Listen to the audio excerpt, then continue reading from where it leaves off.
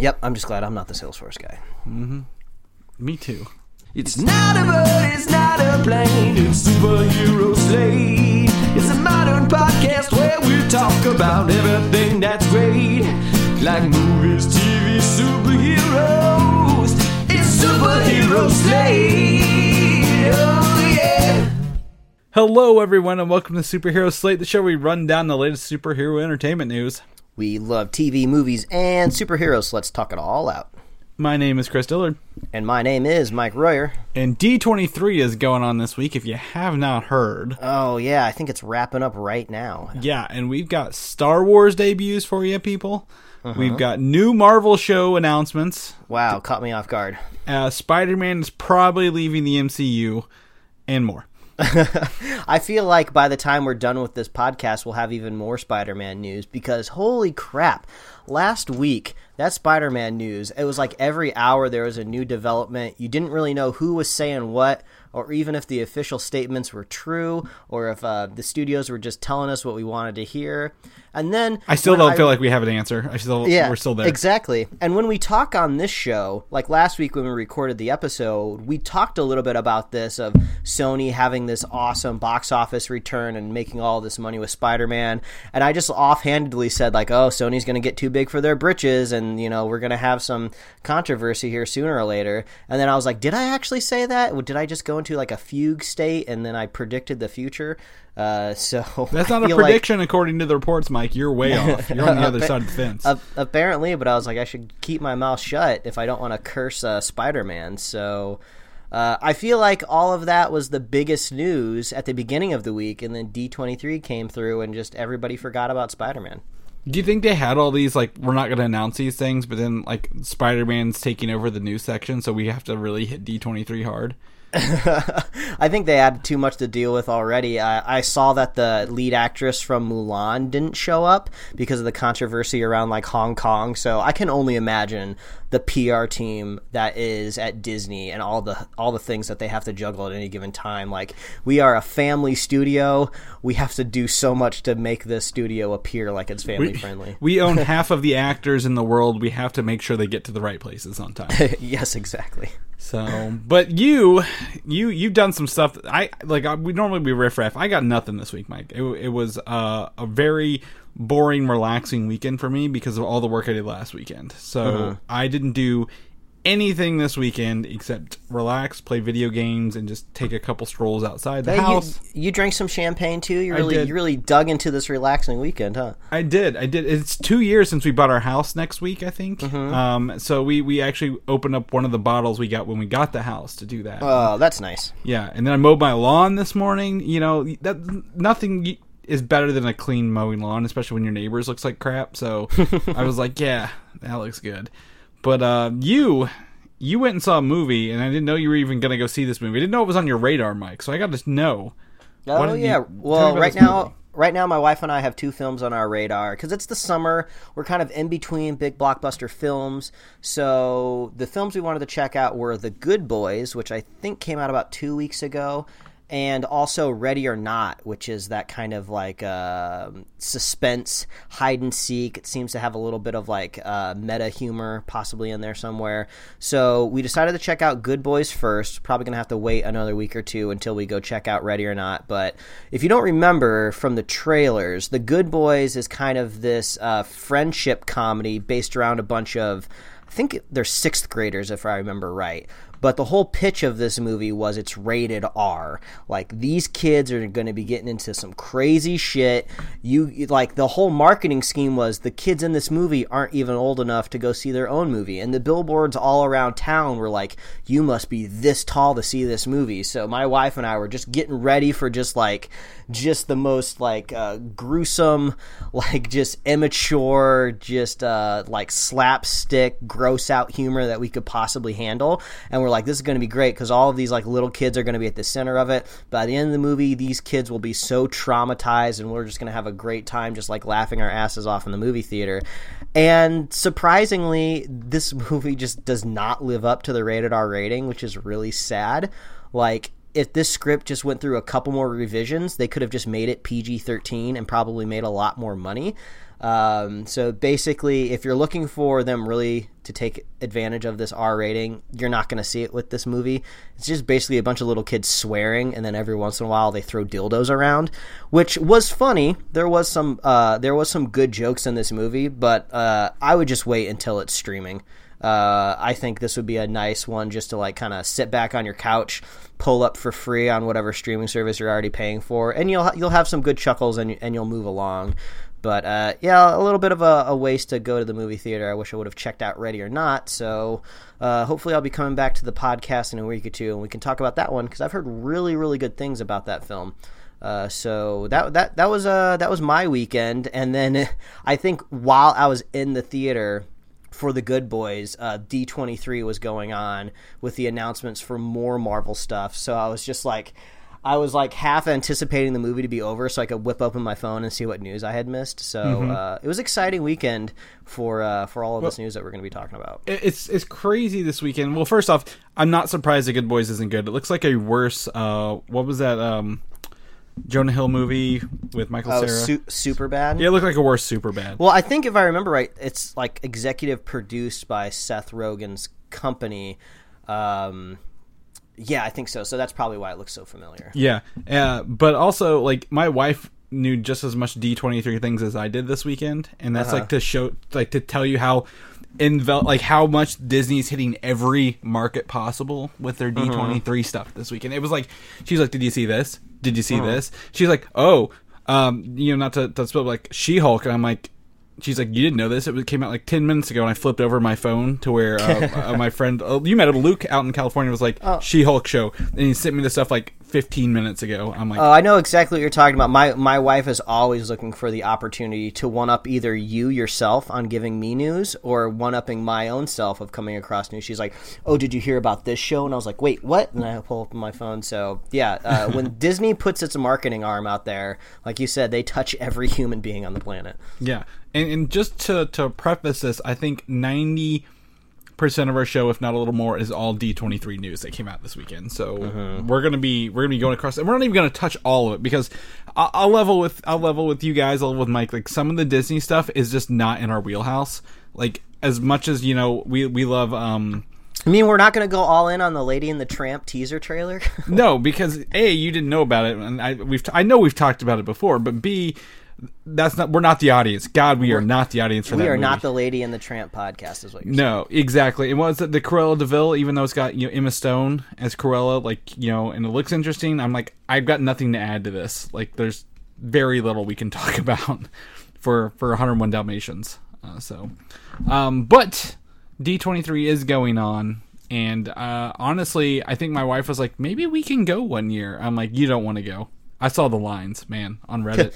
This thing's wild. One thing that I saw online of a Twitter person that I follow said, when you have your tickets, I think you pre-register for all of these panels. I don't think it's like Comic-Con where you necessarily have to get in line right away to save your spot. I think it's all a lottery-based system at the very beginning, because one person said, like, "Oh, I'm not going to have a lot of news from D23 this weekend because I didn't get into any of the main halls with the lottery." So you could theoretically make the attempt to go, and you'll know beforehand, I think, if you're going to get into any of these big things. But Chris, also, it's always out here in Anaheim. You can always come and hang out with me. We can go to Disneyland. It's Anaheim, California, not down in San Diego. So Anaheim's got the other big convention center. And what's interesting about D23 is it is only every 2 years, which, with new stuff like this, hell, they could turn into every year and have their own little Comic-Con. Yeah. And it's very confusing because it's like, I believe it's always in Anaheim and it's every 2 years, but Star Wars Celebration is every year, but the location changes. Yeah. So those are the facts that always get me confused. I was like, no, Star Wars is only every 2 years. And then, because I swear I thought D23 was down in Florida one year, and maybe it was, or maybe I'm thinking of Star Wars, but whatever. It's either way. It's one of those situations where I'm happy I wasn't there waiting in line forever to get some news, because people are updating this online faster than I could even get to it. So it's pretty cool. And I think the biggest thing that, the thing that we have the most questions on, the thing that we're most psyched for through the end of the year, Mike, is in fact Disney Plus. And we have we've known the launch date is November 12th, right? But I was kind of looking at their quote-unquote lackluster content release for the release and kind of saying, hey, that kind of does justify that $6.99, $7.99 price point that they're going for. Because there's only 300 movie titles at launch, with more moving only up 200 within the first year. And I don't even know how many movies are on Netflix. Well, I think the thing that blows most people away is all of this stuff is very premium content. Like, yeah, Netflix can like brag about the size of their catalog, but at any given time, you randomly pluck a movie from Netflix. It's either something you've never heard of, a Netflix original film that's probably bad to begin with, or, it's like a movie that, maybe is just kind of like mediocre, you're not too excited about. And plus, they're about to lose a lot of their catalog at the end of the year or the year after when NBC leaves and when Disney leaves. So I think when I think of 300 pieces of Disney content, I think, wow, that's all 300 really solid pieces of content. So how many of these do you think you already have? Probably not a lot, because I don't have a whole lot of physical media. So, well, I meant I think even digital, like digital purchases. Yeah, well, I think that's what makes this more enticing for me, because I want to watch Endgame again. I haven't got around to watching it. I'm curious about all of these Disney animated, or lifelike movies, like Lion King and Aladdin. And I don't really want to pay for them, but I know I'm getting Disney Plus. So in the back of my head, I'm just kind of thinking, oh, if I just wait around till November, I'm going to get all of these things right on my TV. I'm not going to have to rent them for $3.99 for 24 hours on Amazon or YouTube. I can just watch them right in Disney Plus. So I'm actually kind of anticipating the launch of just I'm probably going to sit down on my couch for 2 hours and just scroll through the catalog.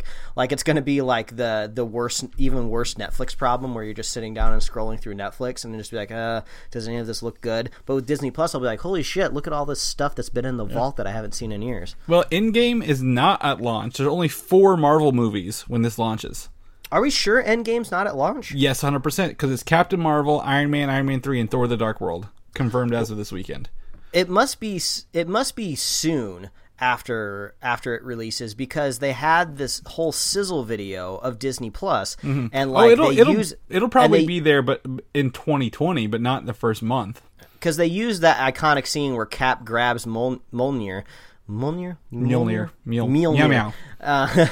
and he's all covered in dirt, and he's in that sizzle video, and at the end of the sizzle video it says November 12th. So I don't know what they got up their sleeve exactly for November 12th, but all of these original series that we're going to talk about here in a little bit, they all had that November 12th release date. So that kind of helps too.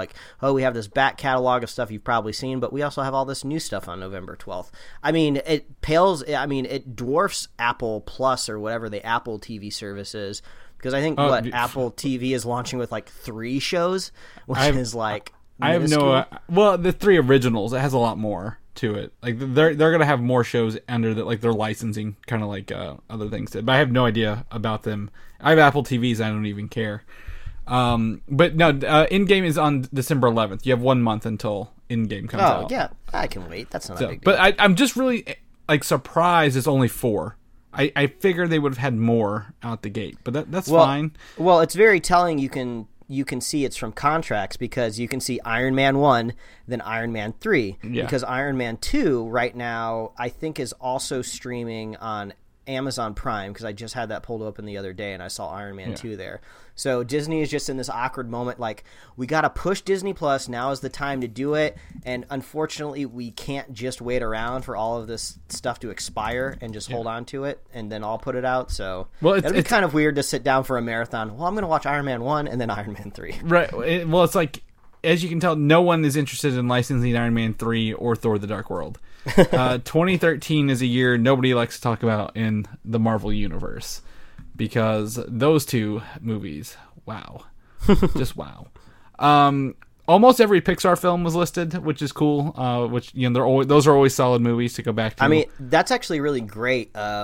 I don't buy a whole lot of films off of iTunes, but I like to use their wish list feature, because it helps me just kind of create a list of movies I want to rewatch or own. Because sometimes from the holidays you'll get a relative that'll give you an iTunes gift card, and I can buy the movies there. So I pretty much have every Pixar movie on that list. So it's cool that I won't have to buy them now. They'll just be all in this catalog. Mm-hmm. I don't think they ever really licensed those out to streaming services either, if I can remember. correctly. It's not like I went to Amazon or Netflix to watch. Well, maybe they had some on like Netflix, but that was cool. Star Wars 1 through 7 and Rogue One are on there as well. So no Solo and no what was the other one? The last one. I want to say Rise of Skywalker because that's all I've been typing today. But it was The Last Jedi. There it is. So and then there's also 7,500 TV shows. Episodes as well. Like there's going to be a lot of content, but it's like not the 4,000 movies and X number of TV shows like Netflix has. So the pricing actually lines up with what you're getting. Yeah, I'm curious what some of the deep cut stuff is going to be. Like I said, when we're doing all of our catalog browsing on the first day, like what weird stuff are we going to be like, oh yeah, Disney did own that, or oh no, that was a Fox property and that's why they bought Fox because they have this gigantic TV show on there. So I think that'll be some of the biggest tweets that you see from that weekend of like, oh, I had no idea this was on here. I'm getting ready to watch all this now. They said there's 100+ Disney Channel original movies coming to it that we talked about the other week. I was hoping, Xenon, Girl of the 21st Century. All about Brink. I'm going to rewatch me some roller skate racing. Yep. Rocketeer was definitely listed on there. I don't know if you ever remember watching The Rocketeer. I remember The Rocketeer. Which Joe Johnson went on to, he created Boba Fett and went on to do Captain America: The First Avenger. So. Boba Fett. Where? Here in a minute. We're going to get to it. All right. But also, they did confirm this weekend 7 profiles with each with over, I think, a couple hundred avatars to choose from. So you can be like Iron Man, or you could be Moana, or whoever you want to be. Elsa. I'm going to be Elsa. Yeah. But I mean, at that price point, everyone's going to have. My wife was like, she's like, oh, I'm going to have to get a year of this. I'm like, oh, you're buying it this time. I'm like, oh, whoa, Lord. 4K streaming through the service on compatible devices, and you can stream up to 4 devices at once, making it that family-friendly approach. I think the 4K shot is right across Netflix's bow because you can only get that if you have the higher tier. So I feel like I kind of like that Disney is making 4K streaming like the standard now. Like this is going to be our base package is 4K. Mm-hmm. Whether you got the TV to do it or not, you have the option. So this is pure competition in the marketplace right here going at it. Like if there was some sort of like if there was some backdoor dealing or some sort of monopoly, like you would have had to pay extra for 4K. So I like that you just get that off the bat.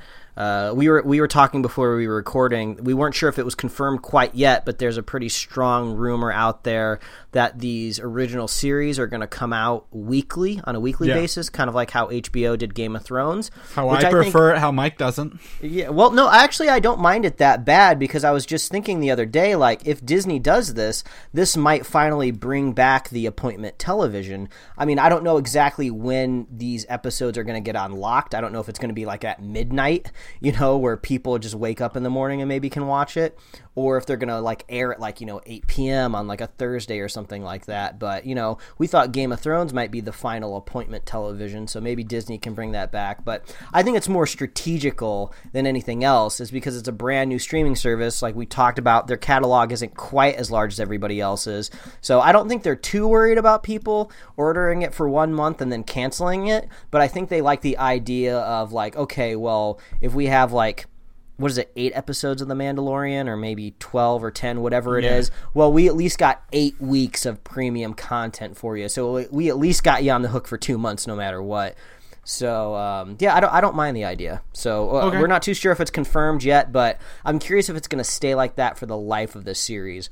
I could see them getting maybe a younger targeted show, like a kids TV show, and then just them dumping it all at once. Like we're going to be talking about some original like animated content later in the show, and I could see that all coming at once. Well, like there's like a Forky from Toy Story 4. What was it? Forky Ask a Question, I think, is coming out. Mm-hmm. So like I could see them dumping all 10 of these at once and be like, hey, here you go, kids, enjoy this. What else? When you mentioned 4K, that made me think of something, actually. Apple, when you redeem a digital movie on Apple from a purchase, it actually does not let you do 4K natively on any of their stuff. It actually will redeem it in the library for 1080. So this is also a target at Apple purchasing. So it's like, no, you can stream at 4K. You don't have to buy the 4K one, since you're not technically getting that through Apple if that's what you use. But Disney Plus, I mean, rounded up to be an awesome service. I mean, to be completely honest, I'm very excited about this. Keep your eye out for Disney buying like a television company, because you're going to need a 4K TV soon, and they're going to want a little bit of that money too. Or like, what is it when they integrate the Apple TV into the televisions themselves, kind of like Roku does? Or be like a Disney Smart TV. Yeah, Disney Smart TV. Yeah, exactly. But they got me on the hook, Mike. I mean, I've got the Muppets coming back. You know, you actually shared this with me before I even saw it, so I want to give you the I love how at the top of the show we talk about, we're not going to be talking about Lady and the Tramp. This is a superhero comic book show. We get down in the nitty gritty, and then Chris is like, I'm talking about Muppets. No, I didn't say it was a superhero show. I said it's out of our wheelhouse. The Muppets are definitely in my wheelhouse. I'm sitting.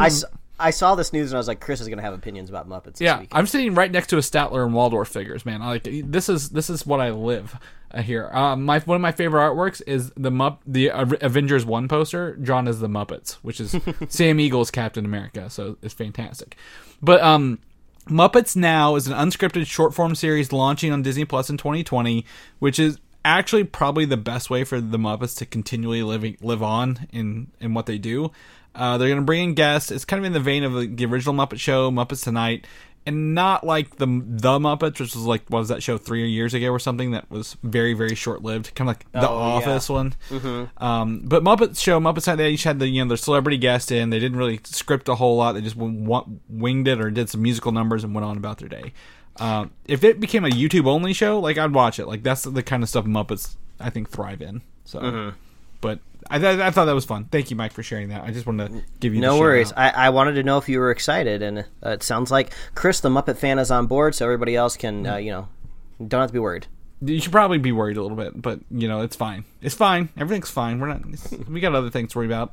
One of the things they unveiled at D23 this weekend was the Star Wars sagas, a timeline showing all the in-canon TV shows and movies here. I haven't seen this yet. I love timelines. And ones that are like nicely annotated, not like these the super intricate ones. Okay, all starts with episode 1 until we get those Knights of the Old Republic movies, huh? Yeah, so right now they've labeled them 3 different things: Age of Republic, the Age of Rebellion, and the Age of Resistance, where all 3 main movies kind of fall into order, right? Okay. And then in between, on the bottom bar, you get to see the additional things here. We'll talk about some of these, but like the Clone Wars animated show sits squarely in between episode 2 and looks like it's going to end right at episode 3 starting. The Solo movie takes place over several years. Rebels takes place over a window of time. Rogue One. Mandalorian takes place well after Return of the Jedi, it looks like. I think they said 10 years. Star Wars Resistance is that new animated show, right? That little bitty, the one, and then Galaxy's Edge, which is the theme park, takes place in somewhere as well. Yeah, that was pretty funny that they added the theme park. Yeah, it looks like it takes place right between the Last Jedi and Rise of Skywalker. Cassian Andor, we can see him popping up right in here. Yep. Obi-Wan Kenobi and the Solo kind of timeline.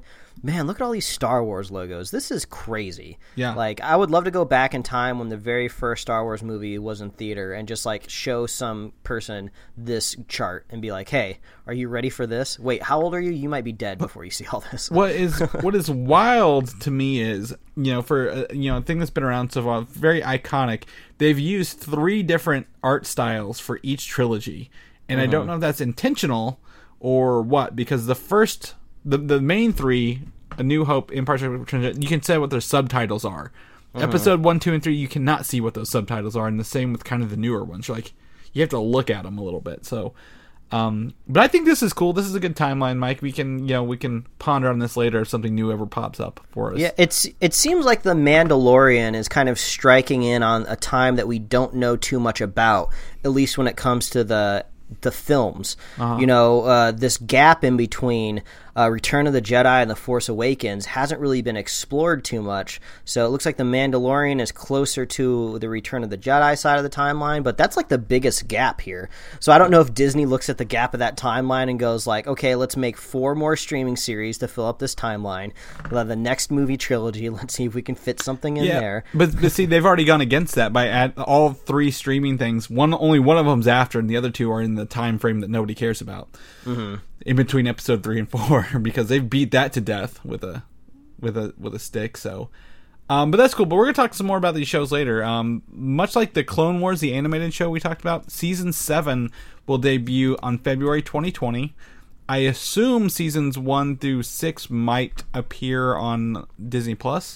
I would only assume. I know Season 6 was only available on Netflix. I don't think Netflix produced it, but I think that was just like the home of it. So we'll get that, and we get a new image of Ahsoka Tano versus Darth Maul, which, you know, looks pretty cool. So, I mean, you haven't watched any of this show, have you? No, I haven't, but I know you're really into it. Very much so, very much so. So if you ever get, I mean, maybe when you get Disney Plus, Mike, and you got some downtime, you can crank right through some of this stuff. So I'd really recommend that show. You know what? Before we start switching into individual shows, I hope Disney Plus in general is really on top of it at launch, and they're on every piece of hardware that there is. Because I watch all of my streaming services either on a Roku in the bedroom or the PlayStation 4 in the main room. So I'm hoping that they know that people aren't just going to be watching it on very specific things. So Disney, go ahead and make sure you got my platforms on lockdown. I don't want to have to wait for you to get around to adapting, the PlayStation 4, because you would think like, oh, the PlayStation 4 is a major video gaming console. It should have all of them. It doesn't. Like, if you want to watch any of the CW stuff, like The Flash and Arrow, Supergirl, or whatever, like the CW streaming app is not on PlayStation. At least the last time I checked. So it does not. You can't assume that it has everything. Can I go ahead and give you the official list? Yes, give me the official list. Okay. All Apple devices. Okay. Okay. Expected. Great. All Android mobile devices and Android TV. Mm-hmm. Chromecast. Okay. Desktop web browsers. Yes, that makes sense. Xbox One. Great. PlayStation 4 and Roku streaming players. Yeah, I was letting this on. Perfect. Yeah. You're getting me nervous. I was like, okay, well, if he doesn't end up including those, I do have an older Chromecast. I could throw that back on the TV. I don't want to use it if I don't have to. Nope. All right, Roku TVs, the streaming players, and PlayStation 4. The only thing that's missing really from it, the big device, is the Amazon Fires. They're not on here, but Amazon doesn't play nice with anybody. So yeah. So that's what's going on there. So I thought, so there you go. You have that. You ready to jump into one of the coolest trailers we saw this weekend? Yes, let's get into this premium content. Yeah, The Mandalorian, the official trailer hit here, and this looks better than the movies, Mike. I can't believe how good the show looks. Oh, it looks so great. Like, this has mood just like dripping all over it.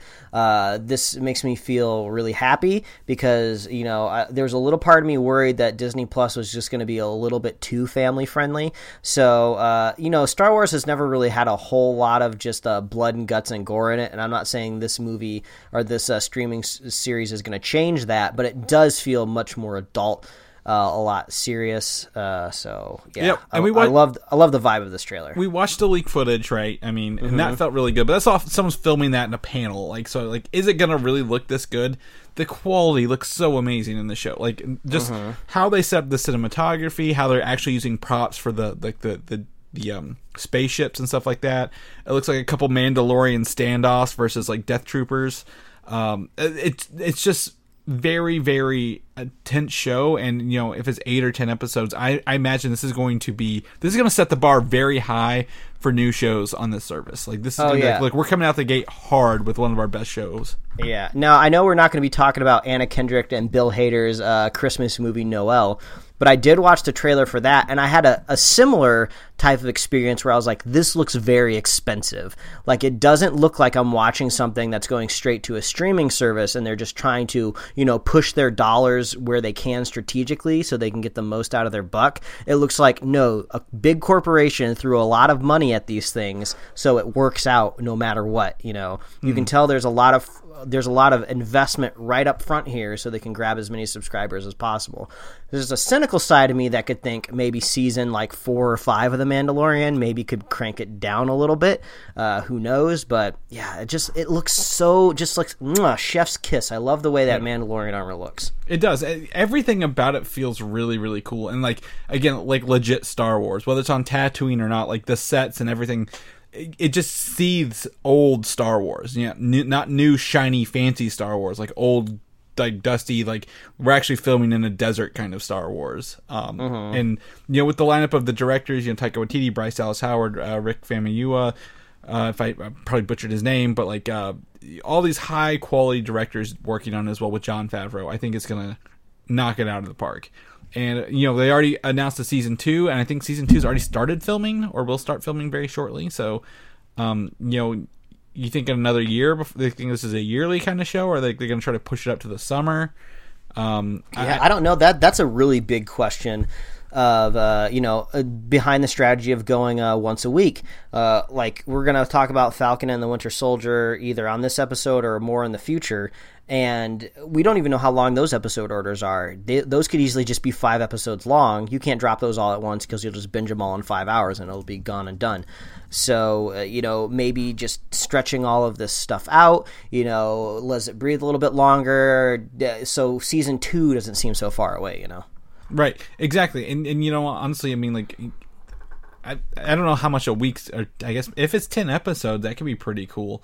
But like I don't remember. I feel like we've talked about it maybe in the past, but something's telling me 8 episodes. I'm not 100% sure, but if I had to bet, it's 8 episodes. But we'll figure it out once we get closer to November 12th. Yeah, I could probably Google it, but what's the point? One of the other shows they're coming out with, which I think is less hyped, Mike, to be completely honest, is the Rogue One Cassian Andor prequel. Well, yeah, because nobody was asking for it. Yeah. It's got Alan Tudyk in his Alan Tudyk verse. He's coming out and doing his thing. I mean, if they are giving me just like a K2SO show, that might be a little bit more intriguing. Yeah, I would definitely, I don't know, I'd probably watch it more for him than Cassian Andor. Because they all die in the end, but what's it matter? Yeah, this is prequel. This has prequelitis all over it. I know all these fuckers are dying. So what's the point? Exactly. They're dead. They're dead. Were they even that cool to begin with? I don't know. Yeah. Because honestly, all we remember about Rogue One is the very end scene where Vader's chopping up the ship. So I don't think we're going to be getting any more of that in that show. No. But production begins in London next year, so it is happening. It is one of those shows. It's gonna come out. Maybe we'll be blown away, Mike. Maybe they'll be like, here's a reason for this. Maybe it's setting up seeds for some other spin-off show. I guess if Disney wants to pay for it, go ahead. What would be cool? Maybe they want to explore the droid verse a little bit more, lean a little bit more into K2SO. And then actually, maybe K2SO backs up his personality and memory into a hard drive, and then he's not actually dead. Maybe season 2 is post Rogue One, and he just reboots himself into a new robot, and then the show just moves along. Are you literally doing what they did in Solo when they put that robot into the Millennium Falcon? Did they do that? Oh, yeah. They did do that. Chris, I've forgotten that movie. It's vaporware to me. Yeah. Well, I mean, it's one of those things. It's they could do it. Maybe it leads into that a little bit. Maybe that robot and that like maybe I don't know. Maybe there's some connection there. Maybe he was freed from that colony of robots in Solo. I don't know. There's a lot they could do with robots. Maybe you're right. Hopefully you're right. Knock on wood. But after 2 years of predictions and rumors and speculations, Mike, that Ewan McGregor Jesus movie is finally going to pay off. And we get that Obi-Wan Kenobi series on Disney Plus. Finally confirmed. The scripts are written, and it starts shooting next year in 2020. Wow, they're getting that right off the ground. I don't know if I have anything else to add beyond what we said last week.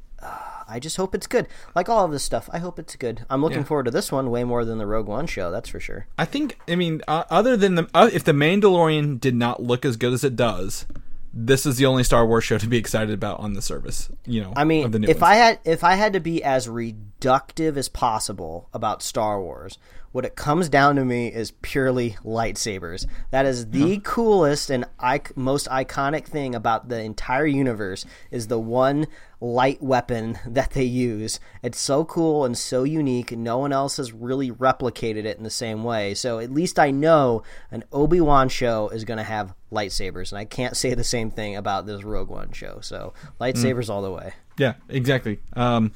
And what's cool is this will be during the Solo film timeline, as per that timeline we looked earlier.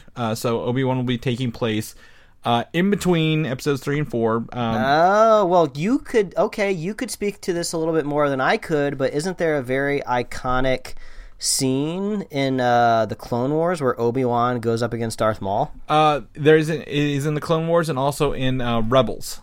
which is much later than this. So those actually don't overlap with this timeline per the timeline. Well, and I guess technically, even if the show creator really wanted to, if all of these animated shows are also supposed to be canon, right? Mm-hmm. They couldn't just throw Darth Maul into the Obi-Wan show because it wouldn't fit with the canon of what they've made in the animated universe, right? They could if he's doing it like maybe like it's not them up against each other and then him killing them again, but maybe he's finding out the existence of him running that criminal empire that we see at the end of Solo, working with Emilia Clarke's character. Maybe Darth Maul has like a family, right? Maybe he could fight another painted horn person. He died in the Clone Wars, the animated show. So well, maybe a long lost cousin. I don't know. Yeah.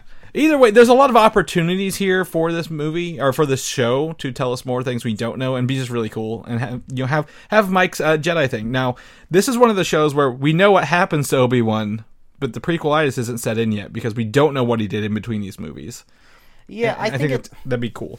I almost feel like there's less prequel-itis just because this character is just more iconic and he's just spanned a lot more already. It's almost like they've ripped the Band-Aid off in the prequels. It's like we all knew Obi-Wan was going to die, during the whole showing of the prequels. So it's like, well, he's already been out there for a while now. This almost just kind of seems like a one-off comic book series, Mm-hmm. It's like, we already know what's going to happen, but maybe they'll just have some fun. Maybe it'll get a couple series. Maybe it'll get a couple seasons of him, slicing down Jawas or whatever he does on Tatooine. Mm-hmm. Becoming old crazy Ben Kenobi, out there in the desert. Mm-hmm. The Rise of Skywalker does not give us a trailer yet, Mike, but we did get the official poster, the teaser poster here. Yeah, I was so disappointed. Like, I don't know if maybe they didn't want this one trailer to just overshadow all of the Disney Plus news, but I'm kind of anticipating maybe like Tuesday, like in 2 days, maybe we'll get a trailer. Well, they did show a sizzle reel kind of thing for this footage that encapsulates the entire Star Wars saga, right? Because this culminates and finishes all of them, and it did include new footage. And EW said, Entertainment Weekly said it would be online Monday. Okay. And show some of that new footage. Now, Mike, first things first about this poster. Who do you not see or see, depending if Mike's looking close enough? Well, I think you sent this to me over the weekend, and I was like, well, who's the dude in the background? Because, I was just like, I was on the move, checking it out on my phone, and you're just like, oh, this is like the Emperor. So I saved the photo, and I opened up like the iPhone editing tools, and I cranked up the brightness, and you can see him a lot better, because obviously it's an ominous figure in the background with a hood, but that could be pretty much anybody in the Star Wars universe. So yeah, once you brighten it up, you can definitely tell it's the Emperor. Yeah, Emperor Palpatine, not only did he return in the teaser trailer with his creepy laugh at the end, now you get to see him and Rey and Kylo Ren with his welded helmet back on together, fighting on. Looks like someone said it's one of those gravity poles that Obi-Wan disabled on the first Death Star. One of the because it looks like they might be fighting in the wreckage of the Death Star 2 where Emperor died. Can I tell you some of the things that obviously are in news article headlines all across the world that they showed in this footage, Mike? Well, I can tell you one thing that I came across, and tell me if cross-reference it, let me know it was true. I heard somebody online describe a scene in which Rey is dressed as like somebody from the dark side. Does that cross-reference with anything that you're talking about? She had like a red lightsaber. She has a double-bladed red lightsaber and is dressed in the Sith robes for the footage, and none of the stuff showing us thus far is going there, but I have no idea what's going on. I think the easiest possibility there is like she could just be undercover. I mean, how many times have we seen Star Wars characters put on the bad guys' costumes, to get one over on them? Mm-hmm. Or maybe they're gonna do a little bit more like nuance. Like maybe she does feel like she needs to be on the dark side. Maybe she is getting pulled around. But I feel like Rey might be a little too smart for that. Especially the last time we saw her, she was flying away with all those Jedi texts. Mm-hmm. I feel like all of those would definitely indoctrinate her even more into the light side. It could be one of those things like where Luke kind of saw himself as like Darth Vader. What was it on? Was it Return of the Jedi? Oh, it could just be like a whole visual. Yeah, and this could just be leading us the wrong way, or not at all. We have no idea, but I mean, I want to see this double-bladed lightsaber. Apparently, it's like U-shaped and then folds out to become the double-bladed. Whoa, that's rad. You know how I like lightsabers. You do. Mike really loves lightsabers, especially when they're new styles, new designs. Also, I think Darth Vader's helmet makes an appearance again. Apparently, Kylo's been keeping it in like a little safe. I think I heard about that. So other than that, I mean, I want to see this. I want to see what comes out on Monday, and then hopefully we get this trailer very soon because we're hitting. I mean, Labor Day's next weekend, Mike. We're hitting fall right after that. Like it's September, and you know this movie's coming out. No, we're not going to buy a damn ticket to it, but show us some footage. You know exactly. Star Wars is also next month re-releasing all the movies and Blu-rays, all 10 of them. Why are they not waiting until after Rise of Skywalker? I'm sure they already have one made, a case. But if you're a physical media whore and you want the Blu-ray plus digital codes, here are the new cases that all look, you know, similar to each other that you can add on to your shelf. In a line, you'll never see the front of the cases. You'll just see the spine the whole time. This just has like greedy corporate hands all over it because you know they're putting this out mainly because they bought Fox, so now they have the ability to distribute the very first Star Wars movie, which Fox had held on to that right for such a long time, so they were making money off of that. So now Disney's like, well, fuck you, we own all of this now, and we want to make some money during this holiday season, you know, before, you know, because you're not going to have the physical release of Rise of the Skywalker by the holiday season, so we're going to go ahead, and there's going to be plenty of people that buy this box set for their loved ones, not knowing that this will probably end up on eBay or at a Goodwill when the next box set comes out. Well, I think the thing is this isn't even a box set. I think these are all just individuals. Maybe. So you can go buy them individually. But I'm pretty sure last Black Friday, they had redone all of them, like maybe steelbooks. Like I feel like they'll just do it every year. There's always somebody out there who doesn't have the collection yet or doesn't mind buying it for a fourth time. Yeah, or someone who's again holding on to physical media. Like, what's just your preference? You know, what can I say? I mean, I just think it's funny that these are all like Infinity War colored themes. Like, here's your Infinity Gems on your Star Wars movies, so some cross pollination. Well, this does make sense now that you said that maybe this isn't a box set, because if you look at the cover, they all say Blu-ray digital code. They all have kind of like the same repeat graphics on them. And if it was in a box set, they just wouldn't put it on every one. Yeah. Usually each sleeve looks a little sleeker when it's all in a box. Yeah, I have the original Blu-ray releases when they came out with like the individual trilogies. With all the bonus discs. And now, you know, you don't get bonus discs with all that other content, which is, you know, a little sad. Hopefully they have that on Disney Plus, and maybe whenever they do come out with, do I have The Last Jedi? I don't even know if I have The Last Jedi or The Force. I probably have them. You remember back in the day before like a franchise would finish up, they would sell a box set, but they would leave one empty slot in the box. X-Men did that all the time. They're like, why? Like every movie, buy the new X-Men movies. Well, you're putting another one out in like 3 months. Why are you doing this? Yeah, well, the thing that would drive me insane, which is one reason of many why I don't buy physical media anymore. If I was to go out and buy all of these DVDs, Rise of Skywalker will come out and it won't look anything like this. Like it'll be totally different, or it'll be like just off enough to where if you put them all on your bookshelf, like all of the logos don't line up on the edge, and it would just drive me insane. So. Yeah. Well, what's really cool here, my favorite 2 movies out of all these listed right here, Mike, don't have lightsabers. A New Hope and Empire Strikes Back, Mike. They don't have lightsabers on them. It's all about the lightsaber. How do you feel about that? Huh? It's got Boba Fett, though. Well, I'm definitely not buying these now. But yeah, so take a look at them. I mean, I know that we got Star Wars fans. If you want to buy them, get them. That's pretty cool. But if you want to wait for Rise of Skywalker, about May of next year, you can probably get the whole Star Wars set all in one nice little package. But we're not here to talk just about Star Wars, Mike. Star Wars is awesome. Star Wars is life. But Marvel is bigger. Marvel Studios hit the D23 floor with a huge banner showcasing their Phase 4 characters. And this is in the Infinity colors, because we're going to see the Infinity Stone colors for the rest of our lives with Marvel now. But you know, you get Black Widow, Hawkeye, Loki, Winter Soldier, Falcon, Doctor Strange, Valkyrie, Thor, Scarlet Witch, Vision, and then you get the Watcher and a Celestial thrown in here as well. Yeah, this is I mean, I can see the Celestials. possibly being popping up in maybe Thor's universe again. But I think the Watcher is very interesting too. Like he could pop up pretty much anywhere, but this could also maybe be a hint towards the Marvel What If. Maybe the Watcher could show up there. Well, yeah, I mean we know this. I mean, so the Eternals already in are dealing with the Celestials, but yes, the Watcher is the narrator for Marvel's What If. Because they cast, I forget his name. He's Bernard in Westworld, the main guy. Oh, yeah. And there's also like a little face to the left of the Watcher there. I don't know what that is. Oh, yeah, that is a little bit of a face. I don't know what that is, but I think that this is really cool artwork, concept art showing the characters. I don't know where Valkyrie pops into play unless she's in Thor: Love and Thunder, and that's kind of why she's like the biggest thing. I know she is, but the biggest thing there. But I think this was really really fun piece of work here. Even though some older artwork compiled together, but they wanted to let you know, hey, these are your Phase 4 leads. Be prepared to get reacquainted with them. However, you'll notice that Spider-Man is not on this poster, Mike. Not that he was ever announced for Phase 4, but as everyone probably in the world knows, Sony and Disney could not come to an agreement, and the current plans are for Spider-Man to not be in the Marvel Cinematic Universe anymore.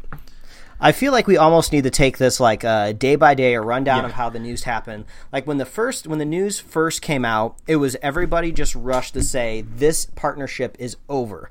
They couldn't come to an agreement. Like Spider-Man's done, kaput. Sony is moving on its own. And then everybody kind of like freaked out. All of the memes, all of the news headlines, all of the image macros hit the internet. And then things started to backpedal a little bit, where people are saying, well, Deadline got the information wrong. They misquoted somebody, or they rushed to the news, and Sony was just like, no, we're still hoping something will come through. We don't really know exactly what's happening yet. Disney was apparently saying something like, oh, they didn't even want to negotiate. There's like so many different angles you can take at this too. Most people were on Disney's side / Spider-Man's side, where they just wanted him to stay with all of his friends and being able to play. I saw some contrarian voices out there taking the opposite approach, saying like, well, Sony owns Spider-Man, they can do whatever they want with him. And Sony was already giving away like 5% of their box office to Disney, and they weren't getting any of the merchandising. So why would Sony want to, I think, give up 45% more because Disney wanted to go 50-50? Who knows if any of this stuff was even true? This was all just hearsay that was getting out into the public. Me and you were texting back and forth all week, thinking that this was all just like some negotiation tactic and out in public. And to be honest, it probably still is. Because no one is throwing anybody under a bus here. Like they're all like the only official statements from Sony was like we couldn't come to an agreement with Disney, and then Kevin Feige was just like, hey, we knew this was for a short time only kind of thing. So I still think there's a possibility for these people to come back together, and they're just like letting some cooler heads prevail right now. I don't know. Like all I heard was like Sony was like, yeah, we'll give you. Disney wanted 50% of all the box office, and Sony's like, how about this? We'll give you 25%, and Disney was like, no, and then everyone couldn't find a medium, and that was it. So I'm just like, I don't even know what to do. But yeah, Tom Holland was at D23 this weekend. I think he said like the only thing he was able to confirm that he was still going to be playing Spider-Man. But Tom, that does not answer the question that we had to begin with. But I'm glad at least he's out there talking, not just like skipping the convention, trying to take like the easy out. He had to be there for Pixar onward. Yeah, but I think this is all gonna boil down, and it's all gonna go back to the status quo. I don't think Sony is like dumb enough to exit this franchise that makes them a lot of money, and also I don't think Disney is dumb enough to let just Spider-Man just escape from their fingers. Because even if Disney can spin this and make it look like Sony's fault, at the end of the day, most people in the world don't make their movie going decisions based on the studio that makes the movie. Like in a couple of weeks, no one's even going to remember this anymore. Even the people, just like the average movie goer, this will be totally out of their normal news cycle, and then they'll just see like, oh, a new Spider-Man movie's coming out, and they'll go check it out, and they'll be like, oh, it is kind of weird they didn't reference Iron Man, but whatever, I'm going to go see Venom 2 in a couple months anyway. So everybody kind of loses, and even though Disney is like super rich, Sony's also super rich too, because they don't just make movies and stuff. They make like electronics and hardware too. They have different avenues for income as well. You know, if you're talking specifically about the movie studio, it's a little different. But I think everybody will come to terms and will get Spider-Man back to where he belongs. So I'm a little nervous just because you can never trust the ego of an executive. But I think the money will speak, and people will get back to where we belong. Well, the thing is also, if you look into it, Tom Rothman, the person who heads Sony, he's known for being a master negotiator in terms of all this stuff. So honestly, I mean, if that's his reputation and that's what he's known for in the movie industry, like, then yes, there's probably still a lot more behind the scenes we don't know. We might be getting months old information. I was told this happened 6 months ago, even before the movie came out and they hit $2 billion, because we heard, hey, Sony, if they don't make $1 billion, they're going to get the rights back, right? And that was all bullshit lie. Yeah, I think, there's a lot going on here that we don't know, because if worst case scenario, Mike, we get another Spider-Man movie and another Avengers appearance, I think is worst case scenario here. Because then that would wrap up a trilogy and put him in the Avengers one more time. Yeah, and they got time to figure it out too, because it's not like we were going to see Spider-Man anytime soon in the MCU proper, because they have all of this other stuff being set up, and we just finished up a brand new Spider-Man film, so two of them this year. It would be at minimum 2 more years until we saw a Spider-Man film, and if it was going to be in 2 years, it would have been announced already. So they have time, luckily, to figure all of this stuff out. But I think the craziest thing about this story is, like, this is almost like the debate club's like perfect topic, because there's just so many angles you can take from it. Because you might think Disney is being greedy, but also you could look at it from Disney's point of view, going like, we made these movies successful. If it wasn't for Kevin Feige's creative direction and all of Disney's hands in the pie, you just would have ended up with another Andrew Garfield Spider-Man mess. So why wouldn't we at least negotiate for more money and just see where we could get? Maybe we could move the needle from 5% to 10%. Who really knows? But when but if they were offered 25 and they said no, it sounds like they're greedy. Yeah. Yeah, we and also we'll just never know. Yeah. Like, they're never going to publish exactly what happened, but and it almost seems strategic too. Like, really, all of this news comes out the weekend before Disney's single biggest weekend of the entire year. So yeah, there's something going on here for sure. So stay tuned, stay subscribed. This is an ongoing, developing story. Mm-hmm. And John Watts, who is the director of the first 2 Spider-Man movies, is either beholden to Spider-Man 3 or either studio, so he's also caught in a custody battle between them, because Marvel has been reported one is for another MCU project down the road. But if it all irons out, who cares? Another movie that we heard about at San Diego Comic-Con but did not get a date for was Black Panther 2, and they actually squeezed in the Black Panther 2 release date for May 6, 2022, with Ryan Coogler returning as the director for this movie. Yes. The biggest news here is the date for sure. We just didn't know when it was coming out. Yeah, we know nothing else. That was really all they gave us. And if you head over to superheroslate.com, click upcoming superhero stuff, it's in there already. I went ahead and updated it today with today's date to let you guys know we got all this stuff in here. So, Chris, does Black Panther 2 technically fall within Phase 4 then? Or is it outside of it? From what they've announced, Phase 4, it's outside of it. Now, however, we're going to talk about something later on in the show where it may still be Phase 4 and we just don't know it yet. Oh, okay. Sneaky. Yeah, we'll talk about it. Black Widow, however, is our first movie next year for May of 2019 or 2020. And they actually, they're filming right now. There's a bunch of set photos. But what's cool is they actually had on a white suit on display there that she'll be wearing in the movie, which is, full white, Black Widow belts, guns, fingertipless gloves, and she still got her shockers on her wrists.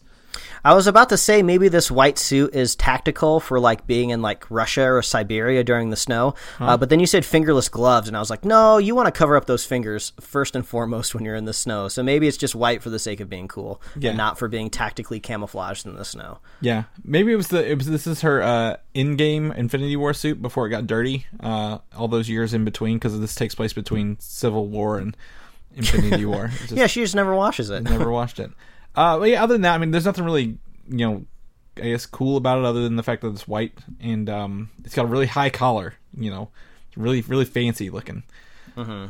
So we got that going for us. There was some new footage shown this weekend as well. Hopefully that'll ever hit the internet. We'll talk about it. But until that point in time, we're just gotta wait, man. None of the stuff leaked this year. I'm really disappointed. Yeah, come on, leakers, get to it. Yeah, get on it. The Eternals, however, probably had one of the bigger presentations. They brought all the cast on stage and put them in front of their costume concept art behind them, Mike. And now I have the picture of that concept art next to their comic book versions, so you can tell what they originally look like versus what they look like in the movie. This is very helpful. This is awesome because it doesn't matter if you show me all the concept art of what these costumes look like. I have no reference for the Eternals. I don't know anything about them. So the new Eternals costumes seem very rooted in the cosmic MCU. So I can say that these feel right at home for sure. I'm curious. Are they going to be fighting in these costumes? Do they have more like battle worn gear? Is this what we're gonna when they suit up to go fight a threat? Is this what they look like? Because some of this kind of looks a little casual too. Some of these look a little bit like dresses. Some of them look like formal attire. I don't really know exactly what to take away from the type of costumes that they're wearing. Yeah, I think this is like Andy Park. I think is a concept artist. He has a very distinct look and style, and you can't really tell if it's hard or malleable, like based on the sheen he puts on it. Like it looks like Angelina Jolie's character. It looks like something out of Wonder Woman, to be completely honest. The white one. From the end. Yeah, I can see that for sure. And then some of these people, like the fourth guy over in the purple, looks like something out of Doctor Strange. So they definitely have a lot of look and feel to it, but I mean, until we see them in it, it'll be... This is a huge cast, too. This is 10 people. This is like trying to establish like 2 Guardians of the Galaxies off the bat, because I see that comparison used a lot. Like, oh, well, if Guardians was able to make like a tree and a talking raccoon work with all of these brand new characters that nobody had no reference to, I think they can do it with the Eternals also.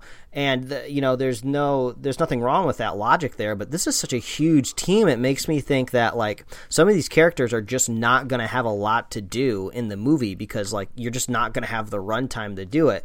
So we're definitely going to have some characters that are telling most of the story, and some of these other ones might kind of be in the background, saving them for the next film. Well, what's cool about this is the first 8 people, the left 8, were already announced at San Diego Comic-Con.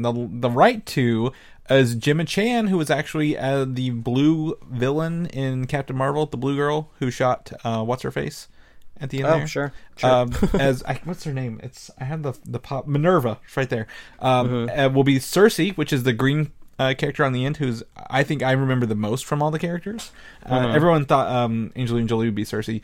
Barry Keoghan from Dunkirk as Druig, who was a villain. They're the second from the left. But I think the biggest thing here is, although we have lost 1 Stark in the Marvel Cinematic Universe, Mike, we've gained 2 in this movie alone. Kit Harington. Boy, have we. Game of Thrones will be joined as Dane Whitman, who is known as the Black Knight in the comic books.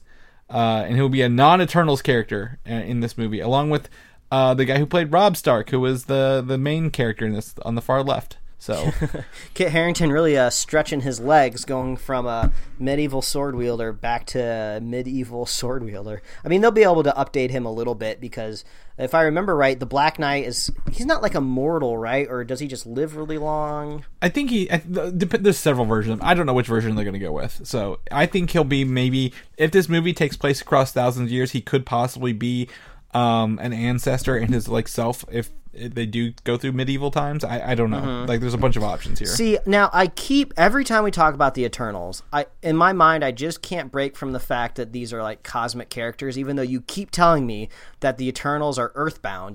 They might have cosmic roots, but these are very much characters that are on Earth, right? Yes, they were created. They are Earthlings who were granted abilities from visiting Celestials, so they are humans. They're just powered. So that works with the fact that the Black Knight is also going to be earthbound, but also all of these costumes that we just looked like, they do feel and look very cosmic, like they're walking around like the deck of a spaceship, like a space royalty, if you will.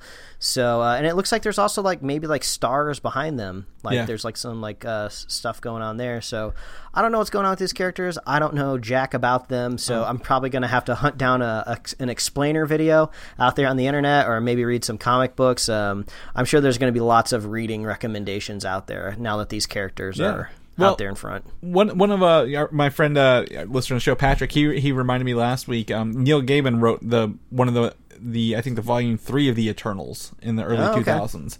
It's like a 10-issue, maybe 12-issue series. I have those covers, and it looks a lot like these characters the most from that. But also, like I said, it's confirmed as the earliest set Marvel Studios film it spans thousands of years through the Marvel history, possibly setting up pantheons and gods, and because these people live forever and have superpowers, so they could different cultures could view them as gods and deities. So I thought that was really cool that they did that and were able to pull those people up there and show them against their costumes. Falcon and the Winter Soldier. I just looked this up, Mike. It is 6 episodes. You don't have to worry. But they unveiled, literally while we've been recording, the first poster at D23. So you can take a look here at the first poster of the Falcon and the Winter Soldier from D23, from Disney Plus's own Instagram. Look at Bucky. He's getting cleaned up. He looks like he did in the first Avengers movie. Yeah. He's shaved. He cut his hair. It's coned back. It looks like he's ready to integrate back into society after being dusted and killing a bunch of aliens and killing more aliens again. And also killing people at some point. losing his best friend to old age and time travel. Yeah, and his arm. I mean, there's a lot going on here. So that's a cool looking poster. They all come together. Looks like Falcon's kind of got some red, white, and blue Captain America colors going on in his thing as well. So Carrie Skoglund, I typed that in wrong, who is known for working on The Handmaid's Tale, is directing the 6-episode series. And it's coming out tentatively August of 2020 next year. All right, so we got about a year to go. I've caught a couple episodes of The Handmaid's Tale that my wife has been watching, and I don't know if directed by the same person, but it's a solid show. It's won a bunch of Emmys, so that's definitely a good place to pull talent from. Yeah, the only time I've ever seen it was when I was visiting you last month, and I was like, "What is this show, and why is it so like gut wrenching?"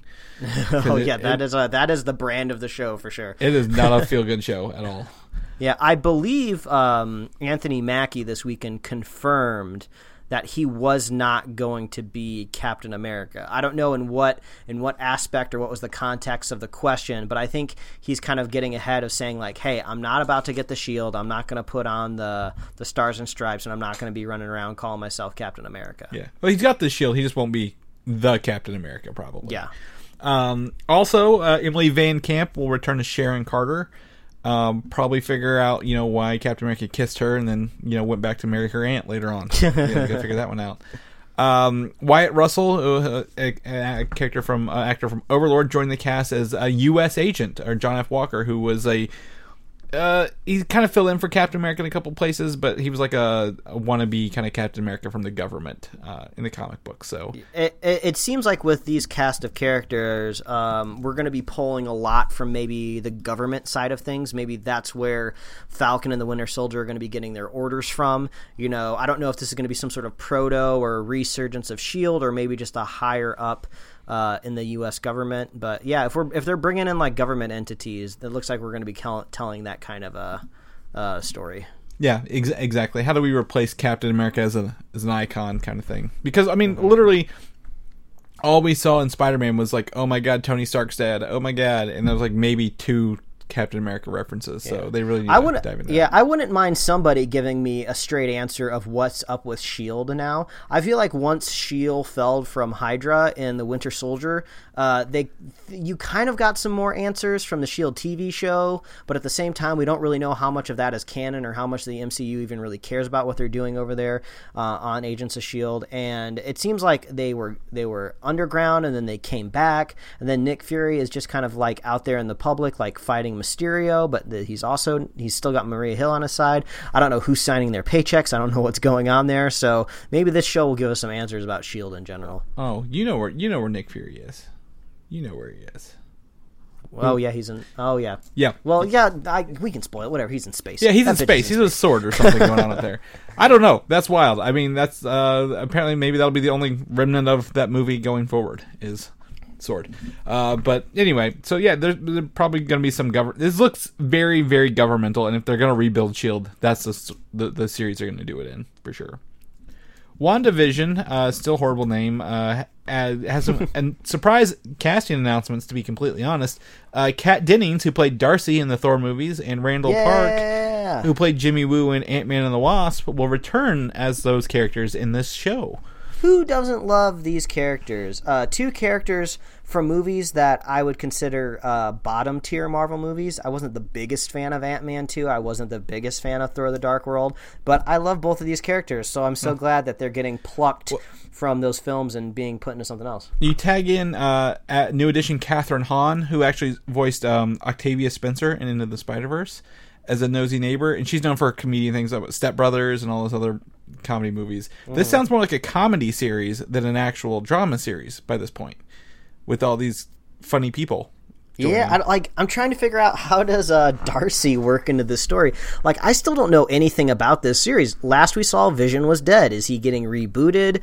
What's going on here? Like, maybe Vision gets rebooted, but he has like robot amnesia or something like that, so he has to go live with Wanda to regain his electronic memories.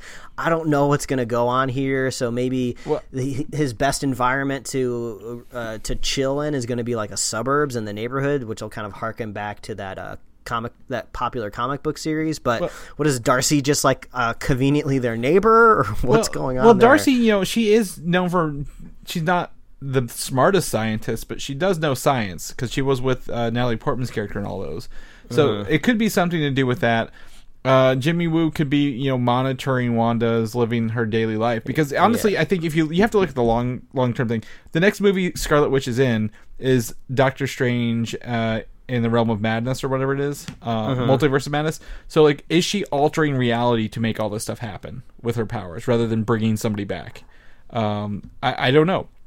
I really don't know. But if you're a fan of the show Fargo, who tells stories in weird ways, Matt Shackman, who worked on Fargo, was directing this 6-episode series as well. Ain't nothing wrong with that. Solid directors from TV coming over to Disney Plus. Yeah, these shows are starting to line up. They're starting to be real, Mike. Like, they're not just theories anymore. Like, rumors.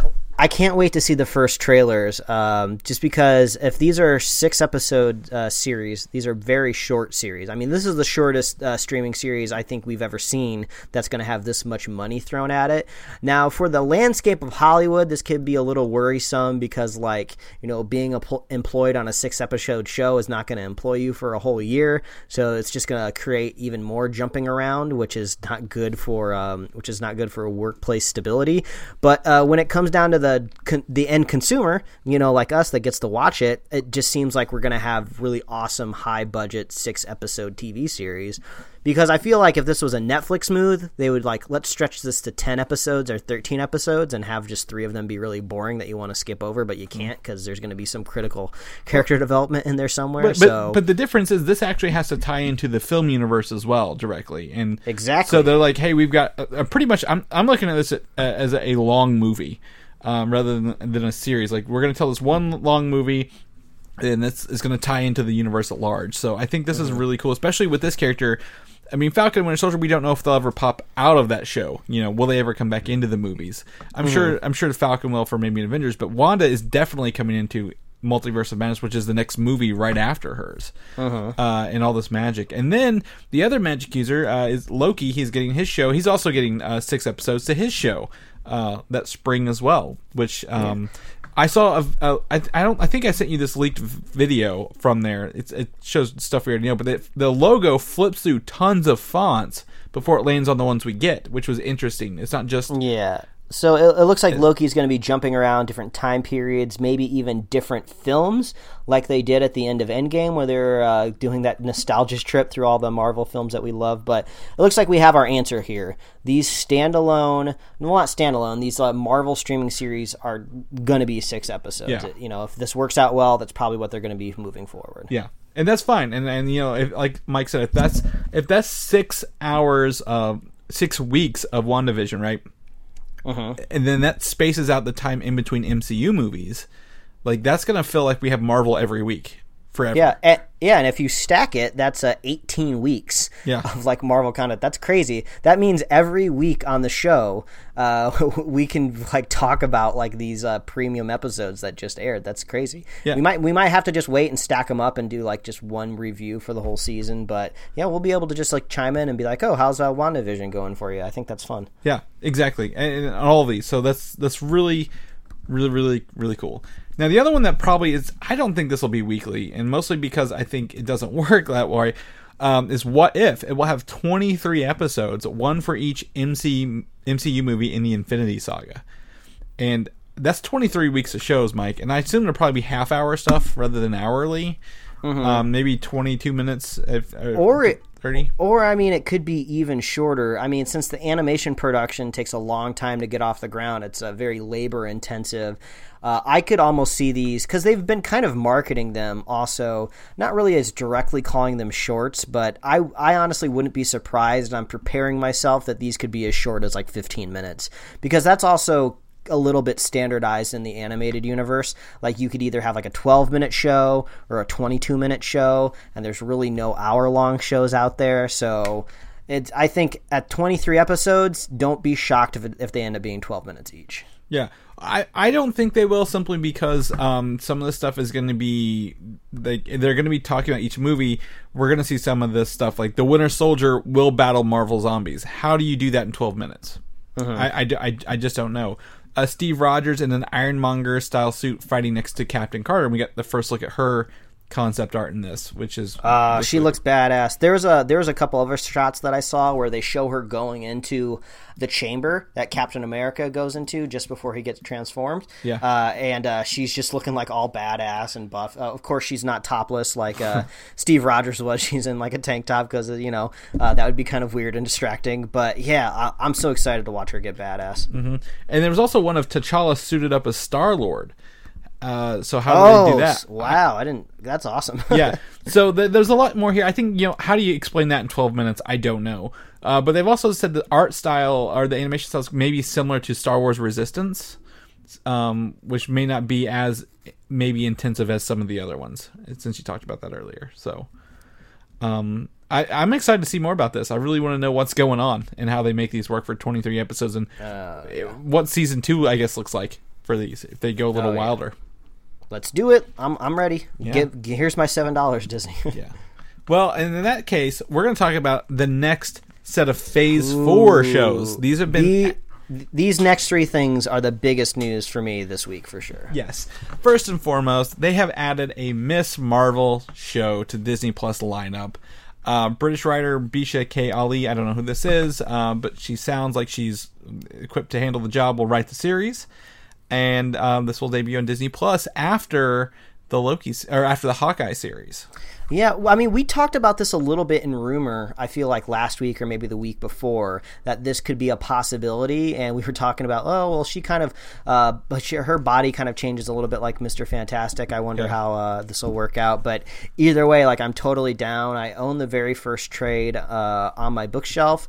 Great story. I'm looking forward to this. So this one was exciting news, but I wasn't as shocked to see it happen. Yeah. If you've been anywhere online and everyone's like, Netflix, do this show next, what show are they going to say, Mike? Oh, it's got to be Moon Knight. It's got to be Moon Knight. And Marvel's like, you know what? We got you, fam. We're adding a Moon Knight to our Phase 4 lineup. Right after Miss Marvel, we get Moon Knight. And if you can tell, we're increasing the shockedness of it, because I was not expecting Moon Knight at all, but there had been all of those rumors circulating ever since like John Wick 2 came out that, maybe Keanu Reeves, because Marvel is always approaching Keanu, maybe Keanu could be Moon Knight, and that's not exactly what was announced, but at least Moon Knight's name was out there, so still shocking, but just a little bit more shocking than Miss Marvel. Yep. So Moon Knight, again, this is where I included a time. They show a timeline of the Disney Plus Phase 4 shows here. So Mike likes his timelines to see what order what's coming in. So I'm a visual learner, Chris. I'm a visual. It's fine. So it goes Miss Marvel, Hawkeye, Miss Marvel, Moon Knight. Then finally, the biggest surprise, She-Hulk. Whoa! Coming out of left field, I was so shocked to see this because this is just I just want to know what they're going to do. Is this going to be Bruce Banner's cousin still? Are they going to keep her as a lawyer? Like, is she a lawyer? Like, are they going to change the city that she's in? Because I feel like she crosses paths a lot with Matt Murdock in some important storylines. So we know Daredevil's out of the picture there. So I guess they just need a new lawyer in the system. It could be. This is looking at 3 years out, Mike. You know, those Daredevil rights could be done by the time this comes out with yeah, She-Hulk. maybe. I mean, they could always just drop like a coy line of Murdoch, you know, at law or whatever, or they have a Daredevil. Yeah, who knows? But I was not expecting She-Hulk. I mean, now the biggest anticipation I have is where's the concept art? Who are they casting as She-Hulk? What's going to happen here? Because you know, if you're not familiar with She-Hulk, she's not as gigantic as the Hulk. I think the strengths are somewhat comparable, but she seems to be a little bit more in touch with her humanity, kind of like how Bruce Banner ends up in Endgame. So I'm just like, what do you do? Is she just going to be like a green person in a business suit, or is she going to transform throughout the series? You know, is she going to have her own origin story, or is she just always going to be out there? Yeah, she's known to transform occasionally. This series, they said that we'll follow Jennifer Walters, and she will be a lawyer, so you've got that going for you. That's literally all we know. But she's also She-Hulk can do that. She got her powers from a blood transfusion from Bruce Banner, and that's how she became the Hulk. She wasn't irradiated like he was in a lab accident, because she is not as sciencey as her cousin Bruce Banner. So yeah, and it makes you think, if you do a She-Hulk show, Bruce Banner has to show up. He doesn't have to be in the whole show, but he's got to be in there somewhere. And the best thing about this being a Disney Plus show, imagine if we were having the same conversation about She-Hulk coming to Netflix. We would have zero expectation that you would ever see Bruce Banner show up in that show at all.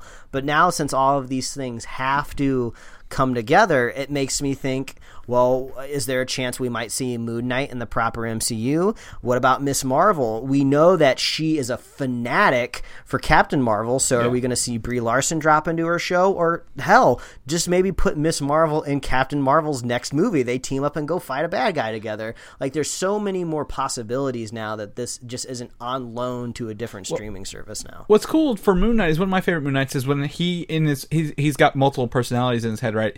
In his head, he had Captain America, Wolverine, and Spider-Man. So he became all three of those at different points during like his fighting. So he has the ability to do that. Now he can pull any hero out of his mind and become that. I also googled the Moon Knight. He has a moon copter. He has a crescent-shaped helicopter. In Disney, I dare you to do it. Yeah. I dare you to give this man a giant moon-shaped helicopter. They almost did it with Thanos. His sword was the copter blade. So you know. Yeah, there you go. They got away. Yeah, that's huge news. That blew me away. This is the type of announcement that I would expect to see at a Comic-Con, not just kind of at D23, which, you know, I guess it's totally like rechanging the way we look at D23 now. But whew, man, this is like you said, this is in the Phase 4 lineup now. Yeah. So Phase 4 just got even more packed. Holy crap! Yeah, it's got more shows than movies at this point, which is really weird, but also a good feeling. Like, hey, like they're actually trying to diversify what Marvel is going forward, and it's not just movies every, several months. And I think this is going to afford us a lot of opportunities going forward. One of the other shows I didn't expect to be announced is actually Moon Girl and Devil Dinosaur, and it's an animated show going to the Disney Channel, and with Lawrence Fishburne as the executive producer. Moon Girl is she's an Inhuman. She's the Luna something or other. I forget what her last name is.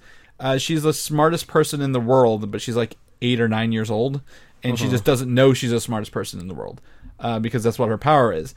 And then she has a 10-ton T-Rex called Devil Dinosaur, and I wish I knew more about Devil Dinosaur, but I don't. Man, I love this promo image, though. I love this art style. The background is kind of reminding me a little bit of Spider-Verse, kind of the way they have the color shifting windows. So you can, I follow a bunch of people in the animation industry on Twitter, and they all fell in love head over heels with Spider-Verse. So you can tell the next superhero property that anyone else out there was working on, they were definitely diving into that Spider-Verse art book. So, yeah, the characters just look great. There's kind of like this cool, like textured look over like Devil Dinosaur. Yeah, or like some sort of like, looks like maybe it was possibly drawn on like a very heavily textured paper look. But I think this is going to be very stylized. So you said this is going to the Disney Channel. Yes. So now my next streaming service question is, okay, Disney Plus is all about Disney properties. Are they ever going to take stuff on loan from Disney Channel proper? Because I would love to check out Devil Dinosaur and Moon Girl, but I'm not going to be subscribing to cable, so I'm not kind of curious what their ingestion model is. Are these going to be on loan every once in a while into the streaming service or what? I most certainly think so. We talked earlier about 100 plus Disney Channel original movies going to the streaming service. So I think probably the initial debut on the whole series will be on the Disney Channel. Honestly, I see these maybe being those 10-minute episodes, Mike, we talked about with the audience target here. Maybe not the full 30 minutes. This could be wacky and wild, like adventures with this young girl who's in this crazy outfit and this dinosaur. So once it's done on Disney Channel, I imagine that, once we're wrapped up with the season, the streaming rights immediately go to Disney Plus, nowhere else. And know what? Since it's animated, I'm just going ahead and assume it's not rooted in the MCU, because these, a big dinosaur doesn't seem like it would fit in the MCU at any time soon. So I don't expect them to ever make the jump. So go ahead and get fun with it and get crazy. And I would love to see like Spider-Man show up in this show. It looks like she's in a city. So any sort of hero, I'd love to see them get up in the mix and get in the cut. So go check out this picture in our show notes. The art style looks very, very fun. Yeah, there was also a Spider-Man show aimed at preschoolers that was announced this weekend as well. It looks like really weird, like circle heads, like very circular heads. Like you can this is meant to sell toys and go towards preschoolers. Preschool Spider-Man show D23. Yeah, you're gonna see them like it looks like they're CG characters. Yeah, but like they're very much like, I see a toy for a preschooler whenever I see this. Oh, yeah. These pretty much... Spidey and his amazing friends. Yeah. These already look like 3D printed Funko Pops. So, yeah, these are going to be selling lots of toys. But they've got Spider-Man, Miles, and Spider-Gwen, which is the big three there. So that's pretty cool, I thought. So, I think it's Ghost Spider, Chris, so please get with the program. Well, then it's Kid Arachnid on the other side. So what do you want? What do you want? You want to call them what sounds better or what they're actually called? Our audience deserves only the most accurate information. Oh, my gosh. Do you like going to Disney World, Mike? You know I love theme parks, man. Well, good, because they are doing Avengers Campus, a whole park dedicated to Marvel's Avengers, coming to California Adventure, the Paris one, and the Hong Kong one. Hell yeah. And we got some concept art here, and it looks like this isn't just a section, like a little world. It looks like a whole kind of big, expanded park. Yeah. Thing here. Being anchored back there with the Guardians of the Galaxy ride with the tower. So I don't know exactly if this concept art is for Disneyland, but I'm just going to go ahead and assume, since this was showcased like in Anaheim. Yeah. But so this kind of pleases me in a couple different ways, because I was really happy when Guardians of the Galaxy took over the Tower of Terror, because it made a lot of people really upset that they were taking away like kind of like this classic ride with a superhero property. And I just kind of liked rolling around in their despair, because it was just really funny that somebody was like so precious about like a Tower of Terror ride, and it's just like, well, the Tower of Terror isn't grossing millions of dollars at the box office, so don't be surprised when Guardians of the Galaxy takes over.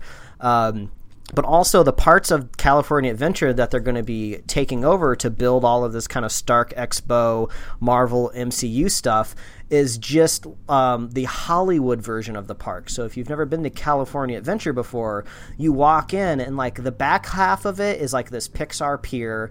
You got Cars Land, which is themed like Cars. And there was a Bug's Life, but that's getting taken up and being taken over by Marvel. So at least that was a themed kind of Pixar area. But then there's this whole other area that's themed after Los Angeles. So it's supposed to be like, it's like you're walking down Sunset Boulevard. But it's just like, if you're in Anaheim, just on vacation, just take a day and drive up to the real Sunset. You don't need it in theme park form. So I'm kind of glad that it seems like they're going to be taking out some of this nostalgic like Hollywood set stuff, which is like just one neighborhood over. You can just go check that out on your own time. So this stuff looks really, really cool. And The theme parks will always be driven towards the biggest money makers. So if anybody's precious about any small little Disney property, just be ready for them to be taken over by Disney or the Star Tower Wars. of Terror wasn't even a Disney property. That was all exactly Twilight Zone. Yeah, and yeah, you never get me on that son of a bitch again. So I'm sure I'm speaking like heresy for some people out there because I like theme parks, but there's some people out there that are gigantic theme park nerds that love all of the little history and intricacies of theme parks. But California Adventure is relatively new. Like, I think it was built back in like the 2000s or something like that. So it's not like some sort of historic landmark. So I don't think anybody's too upset that some stuff might be taken down and then Marvel being erected, you know? Yeah, I don't think so. I mean, it's all, everything has to adapt and get new technology, because some of these, I assume these are going to be very, groundbreaking and like look cool as ever. Like, I don't want a water ride through Pirates of the Caribbean that was updated to look like Johnny Depp. Like, that was stupid. And also, you can't do any of this stuff east of the Mississippi. Like, in Florida, Universal Studios has all of those rights, so this is the only place Disney can really flex their muscles in the United States is Disneyland. Yeah. And so there's going to be Tony Stark stuff here. There's going to be Iron Man stuff, Avengers stuff here, and there's going to be like Hank Pym stuff here, Pym Technologies. So I kind of want to see a little bit more what they break it down. But this is just going to be a huge get onto Disney. And I think I see, if I look on the upper left there, I guess not upper left, but that's the old studio stuff behind it, right, Mike? Is that what I'm seeing? That curve thing with the little light going on there above the blue building. Above the blue building, looks like a curved movie set roof. But, I see. That could just be like okay. What could that be? I don't know. There's some like actual just employees only. Like, this is where we store the animatronics. Gotcha. So that could be some of the stuff in that area. But man, I'm looking forward to this. There were some pictures out at Disneyland, like in the theme park, with barriers starting to go up for construction, and it said like Stark Industries like under construction. So they're even going into that. So. It seems like it's going to be a couple years until we get any of this really cool stuff, but I'm glad I live out here. I'm going to go to it as soon as it's open. Yep. Begin recruiting guests in 2020, Mike. So Star Wars this year, Avengers Campus next year. So we'll take a look at that. It seems like you're going to be coming out and visiting me, Chris. Yeah, well, we've talked about going, haven't we? Video game news. We got a quick round of video game news here, Mike. We saw Ultimate Alliance 3. I bought it the day we left LA to come home. Uh-huh. The first expansion, Marvel Knights Curse of the Vampire, comes out September 30th. It has Blade, Moon Knight, Punisher, Morbius. All of those making their big screen debuts or little screen debuts recently. So that's pretty cool. The Marvel's Avengers panel we saw at San Diego Comic-Con, the 8A gameplay footage has been released to the public that we got to watch there. Yeah. So if you want to know what that looks like and what that feels like, you can watch it. I thought it was awesome. I'm very excited for this game. I might get it on PlayStation so me and Mike can play together. I might be playing it on Stadia, bro, so you might need to get Stadia. Well, you got a PlayStation. Just play it on there. You'll actually own the game. That's going to be the hardest part for you. So, we'll see. And lastly, Insomniac, the maker of the Spider-Man game for the PlayStation 4, has been purchased by Sony. So they're now part of a first-party studio instead of a third-party studio. And it pretty much ensures a sequel to the number one superhero game. Not that they needed it, but... I heard this was pretty good news for Insomniac, because even though they make very good games, I guess the word out there was they're kind of struggling. Mm-hmm. So I guess even if you make really great games, you can't always like stay afloat, I guess, without thousands of microtransactions. So maybe Sony buying them saves them. I don't really know. They made a bunch of great games. They started with Spyro. They made Resistance, Ratchet and Clank. Not Ratchet and Clank, was it? I think so. Yeah, Ratchet and Clank. And then Spider-Man, it was the number one third-party game on PlayStation 4, and now it was the number one superhero game, passing the Batman Arkham game. So, as Mike knows, it's a great game. It needs a sequel. It'd be really good. Uh-huh. The Joker has officially landed a hard R rating for its release in October. Ooh, exciting. This is our next big comic book movie that we're going to be talking about on the show, so... seems like maybe we'll get a new trailer here soon. Yep. Strong bloody violence, disturbing behavior, language, and brief sexual images, Mike. Don't take your kids to see this. You hear that? The worlds of DC is getting sexy. We're going to see some Joker penis. I don't think so, but yeah. It's going to be painted like a clown, so it won't be as disturbing. Well, or maybe it makes it more disturbing. That'd probably get a nice NC-17 rating, but we'll see what we can do here. It'll have a little red nose on the end, you know? Beep, beep. God damn it. Honk honk. Either way. So don't take your kids to see the Joker. Or if you're expecting they'll take them anyway, Chris. Yeah. The Boys was rated R, and that was the entirety of the marketing campaign, was letting Good you know Boys? that this was not for kids. Yeah, Good Boys. What did I say? The Boys. That's a different The show. Boys. Yeah, no, Also Good rated Boys. R. And people still brought their freaking kids that were like the age of the actors in the movie. They're like in the 6th grade. And I was like, your kids don't need to be here. But those kids really love the movie. So I guess if you're a cool uncle and want to take your nephew to a movie, go take him to the Good Boys. I feel like this is going to be one of those movies everyone goes to see and like, oh, I'm depressed afterwards. Like, I'm not excited to watch it because I feel like I'm not going to feel good when it's done. And I'm like, it'll probably be a good movie, but yeah. Whatever. Well, just bring some nice sweet treats to give you a nice up. Well, we'll see. We'll see what I can get. We'll see what I can sneak in. The Matrix. Maybe I'll take me a red pill and a blue pill, Mike. That's what I'll take to the Joker, because then I can go to the Matrix. The 4th film in the franchise is in the works with one of the original siblings, Lana Wachowski, to direct. Keanu Reeves and Carrie-Anne Moss are to reprise their roles as Neo and Trinity, with the script calling for a younger version of Morpheus to be cast. What is going on here? I thought all of these characters were dead, and if you do a younger version of Morpheus, like is there going to be like time travel here? Can Keanu go back in time via the Matrix and find a younger Morpheus? Is it a flashback?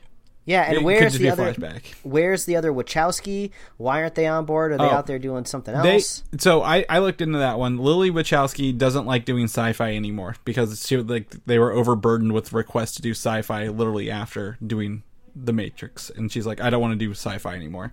So that's really why she said no to this one. Oh. So this will be interesting. I think everything that the Wachowskis have ever done, they've done together. I'm sure there's been different degrees of workload, because they work on multiple projects at a time, so who knows. But this will be interesting to see a single Wachowski taking on a property. Maybe they'll start to differentiate themselves a little bit and see, maybe they have their own little preferences of how they like to film and direct, but I just have tons of questions.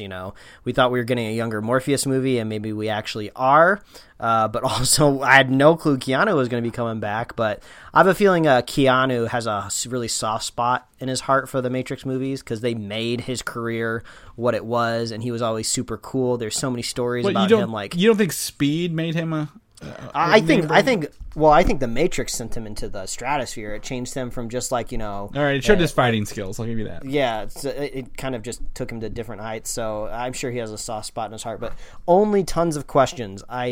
Honestly, I wouldn't be surprised if, in a year or so, the movie like just goes off the rails and it never happens, just because it just seems too weird. But I guess we'll find out. Mm-hmm.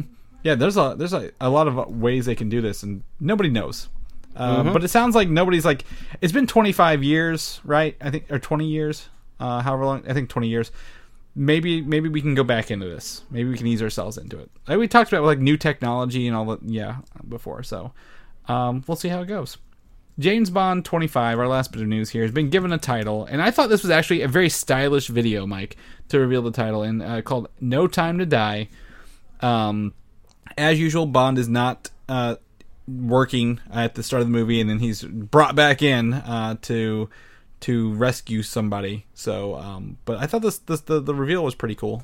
I don't know it seems like this is like a very vintage title, and even the type treatment that they did for this reveal, seems like they're very focused on kind of like that golden age of Bond. But Daniel Craig is not a golden age of Bond character or actor, so I'm not really sure if they're just using this for marketing purposes, or because they're not going to take that kind of wacky route. They're gonna stay solid. So maybe this is just kind of paying subtle homage, but this is supposed to be Daniel Craig's last outing as Bond.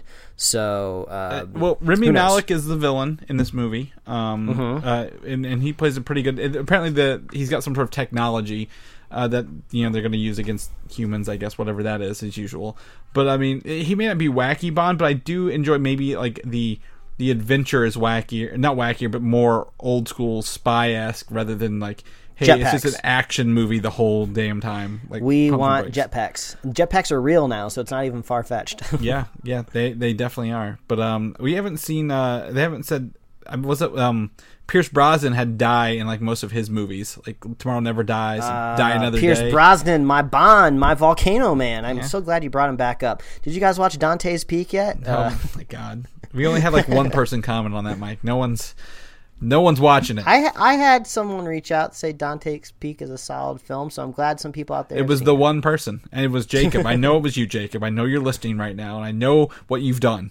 But yeah, that's fine. You guys enjoy your movies, your bad little movies. Mike can go watch The Good Boys again, and we can call it a day. But James Bond comes out April 8th, 2020. That's different, actually. I think the last couple Bond movies have come out in November, so maybe they feel like it might fare a little bit better earlier in the year. I think it was also pushed back. Didn't Daniel Craig hurt himself on set or something recently? Oh, I don't know what that potato man is up to. Right, he looks like a potato in a suit. That's all I'm saying. He's going to be in, isn't he in a Ryan Johnson movie coming out, Knives Out? Yeah, there's a lot of people in Knives Out, though. Yeah, it looks good. Chris Evans looks really fun in that one. Let's loose a little bit. But that's our D23 recap episode. We have been here almost an hour and a half, if not longer. Wow. What a week of news. Yeah, what a whirlwind of ups and downs, like throughout the whole thing. So I'm glad we were able to make it here and get through this. But Mike, let's go ahead. Keep it short for the people. Where can they find you this week? Well, they can find me at Mike Royer Design on Instagram and Twitter, and you can read my webcomics at pickledcomics.com. Chris, people want to catch up with you, find out what you're doing. Where can they find you? You can find me on Twitter, Valdan, Valdan, or head over to Instagram, Valdan87. You can also head over to Comic UI if you want to do that. People want to know more about what we're doing, maybe listen to some of our older review episodes. We got those on here and some other news. Where can they find those at? As always, all you got to do is visit superheroslate.com. That is the best place to find all the avenues we host the show and to get our awesome show notes. And man, do we have show notes this week. Tons of links. So we talked about a lot of the leak stuff, a lot of screenshots, pictures from the stage.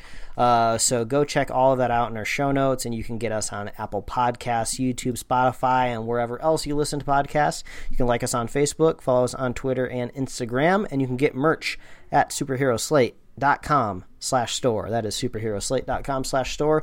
We love hearing from you people. I love knowing when you guys watch Dante's Peak. So all you got to do is reach out and talk to us. We want all of your thoughts and opinions on D23.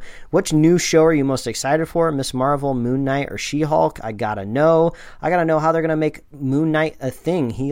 Didn't he get infected or cursed by some sort of idol in Egypt? I gotta know what the hell's going on there. So reach out, let us know what you think's gonna happen with them. And we love our super fans of this show. So if you want to be a super fan, all you gotta do is share the show with a friend, share the show with a buddy, and we will be here every single week. All right, we'll see you guys. All right, adios. Thanks for listening, and don't forget to subscribe. I'm the Pineapple Henry's guy with 0 sugar, hard sparkling water. Is that the new Billie Eilish song?